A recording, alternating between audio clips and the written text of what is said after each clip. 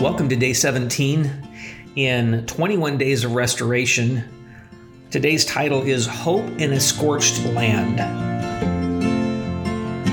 Again, we're reading from Isaiah chapter 58, verse 11.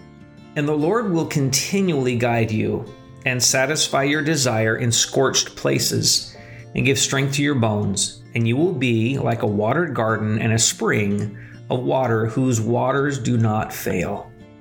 Well, today we come to a portion of our passage that becomes incredibly personal and profound and incredibly powerful. This is about you. This is about now. This is about restoration for you. I want you to read this or listen slowly and listen to the whispers of the Holy Spirit. I'm going to read it slow. And the Lord will continually guide you, catch this, and satisfy your desire, where? In scorched places. A scorched place is a barren place. It's a place where something once thrived and grew, but's been burned to the ground. A scorched place is a place where life has been aggressively wiped away. Hope has been dashed and the future just razed to the ground. It is God's desire to satisfy your desire in the most broken and barren place of your past or even in your present. There's an historical military philosophy called the scorched-earth policy. And this is a policy that's been around for centuries, but it's where the military comes into an area and burns and destroys everything of value. Crops that supplied food, the water supply is poisoned, livestock is killed. And with all of that, food and an economy and so much more is destroyed. It becomes a place of desolation. No one can live in a place like that. How can desire be satisfied in a place like that? But that's what God says. It's God's desire to satisfy your desire in the most broken of places. So if you apply this to your life, there is no greater message than this. Where have you been scorched? In what area of your life did fire fall and life get stripped away? This is a place where life and hope at one time thrived, gave you strength for your day, but now there is nothing but scorched earth. A bomb was dropped, a sickening truth revealed, a lie told, a deception perpetrated, a betrayal that devastated.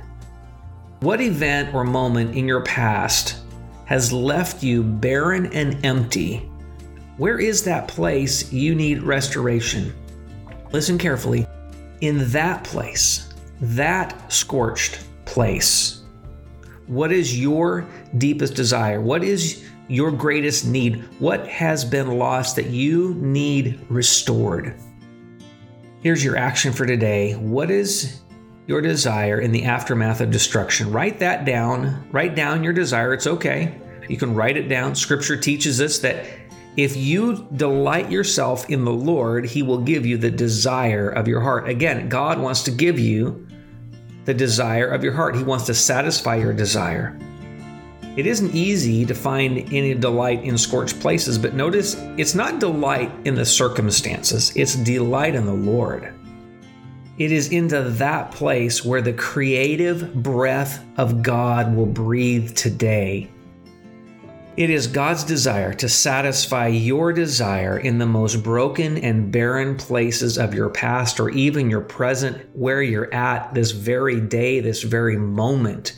Those moments when life slows down or maybe gets even busy and your mind drifts back to that place, that moment, and you just feel all over again the barrenness and the scorched earth of your life. God wants to give strength to your bones and transform that wasteland into a well-watered garden whose waters will never fail.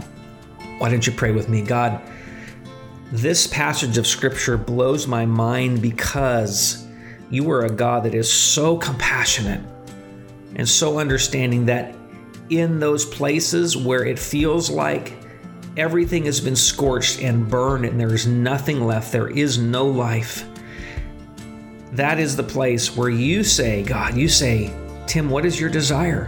What do you want restored? Because it is in that place that I will satisfy your desire and give strength to your bones, and you will be like a well-watered garden, like a spring of water whose waters don't fail. God, I pray that you would begin to bring the waters of heaven, that you would begin to pour out your Spirit upon each and every one of us, that in those places where we thought nothing could transform or change, there would be life that would begin to spring forth. Just prophetically speak that in Jesus' name. Amen. Amen. Have an amazing, amazing day.